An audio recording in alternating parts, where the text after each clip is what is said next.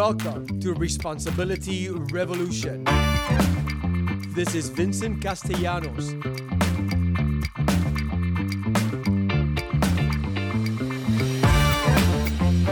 Responsibility Revolution is taking responsibility for all things you. No one is responsible for your well-being. You are. So today, we're going to talk about what I believe is the root cause for all stumbling blocks. Stumbling blocks are many different things, and they are different to each individual. And so you guys get to identify what those are for you specifically. And hopefully you have the list from the last assignment. So this next step should be like really easy for you to follow because now you start to connect the dots. But in any case, if you did not have a list from last week, all you need to do is make a list of stumbling blocks, a list of the things that are getting in your way. So when you have that, boom, you're ready to go. So stumbling blocks, like I said, are things that just are getting in the way of you getting somewhere. You're doing something. You achieving anything you said for yourself. Any goals that you may set for yourself. Some of those things could be, it could be like totally intricate or really simple. Things like changing careers or starting a romantic relationship, going back to school, changing your body. It's a pretty common one. Also having difficult conversations with people. Sometimes those are a lot of stumbling blocks come up in that, and we'll do specific episodes on that, but that's also stumbling blocks. But then we also have like what I call the heavy hitters of stumbling blocks, and that's when we get into the area of like childhood trauma and addiction. And now these are like real major stumbling blocks that demand immediate attention in order to have the slightest bit of access to ourselves. I'm over 25 years sober and fully integrated as a result of specific therapy to deal with my childhood trauma. So I speak from experience when I tell you that a more serious approach it's required to that. Basically, I wasn't aware of what even stumbling blocks were until I got sober. So anyways, now you have an idea of what major stumbling blocks are, which require professional attention. And now you know what I call the readily accessible and easily identifiable stumbling blocks. And those are the ones that I'm going to focus on today. Those are the ones that we're talking about. Actually, what I want to focus on today specifically is what I believe to be the root cause of these types of stumbling blocks. And also, quite frankly, the root cause for all things bad. As far as I'm concerned, it is the root cause to all things bad and negative, and that is fear. Fear. The common denominator in the readily accessible and easily identifiable stumbling blocks is fear. Because when I dig down deep, when I take a real good look at myself, when I really start to get honest with myself, I'm going to discover that fear is behind all of those stumbling blocks. And fear could be like fear of losing what I have, fear of not getting what I want, fear of not being good enough, fear that it's too late for me to do anything, especially change. It's just like fear. So then, what do I do with that fear? What is my job? Is my job to eradicate fear from my life forever?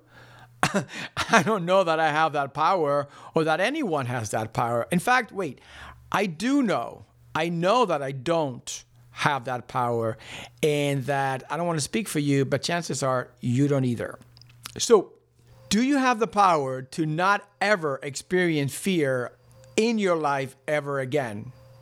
And is that even the objective here, right? Is that even really the answer that we're trying to get to, right? Listen. It's a really lofty goal, and maybe one day, but I'll tell you, at 58 years old, I still experience fear. Fear still comes up in my life.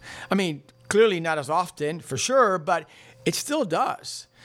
So I don't have the power to eradicate fear forever.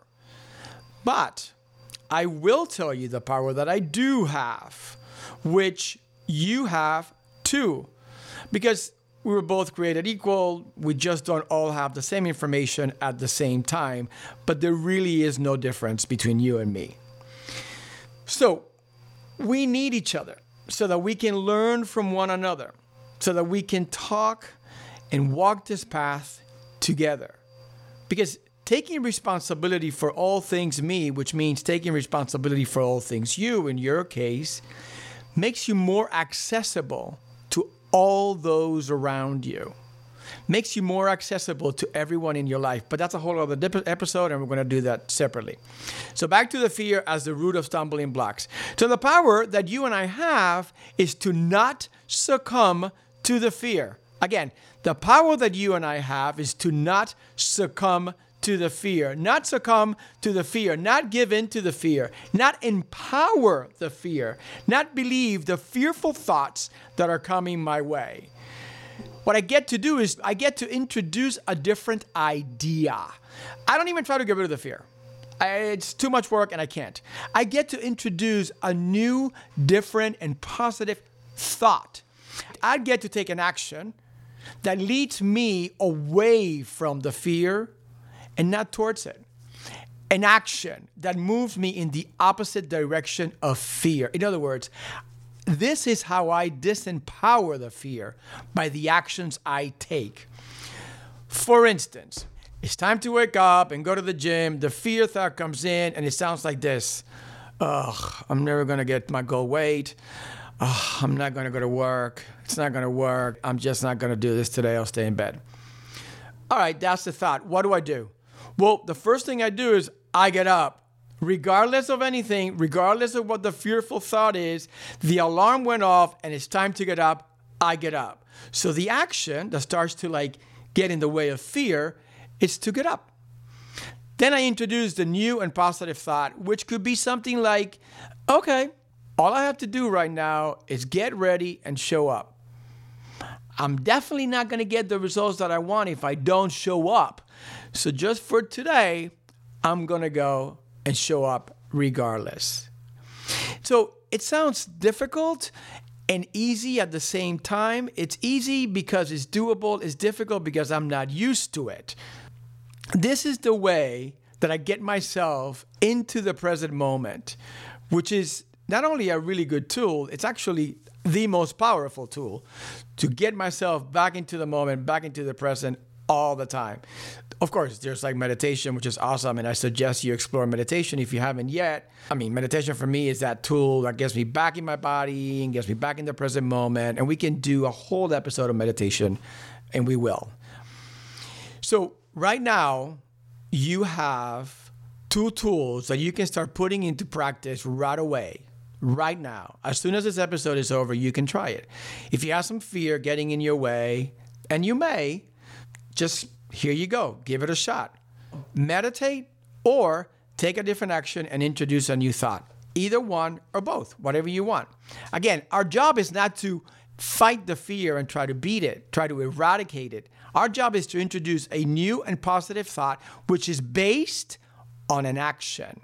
See, action is always the key. Action is always the key. Action is everything. I am not what I think and feel. I am what I do. So what I can tell you happens when I use these tools from experience is that the role of the fear lessens, and eventually it starts to dissipate. And little by little, it loses its power. More specifically, as I become willing to not empower the fear every time it comes through, I start to experience fear less and less. It doesn't come through as often. It doesn't mean I don't feel it. I do feel it. It does come through, but not as often. And when it does come through, as it does, because it's part of the human condition, right? When it does, it doesn't last as long. But what's more important is that it doesn't take me nearly as long to disempower it with my actions. Remember, action is always the key.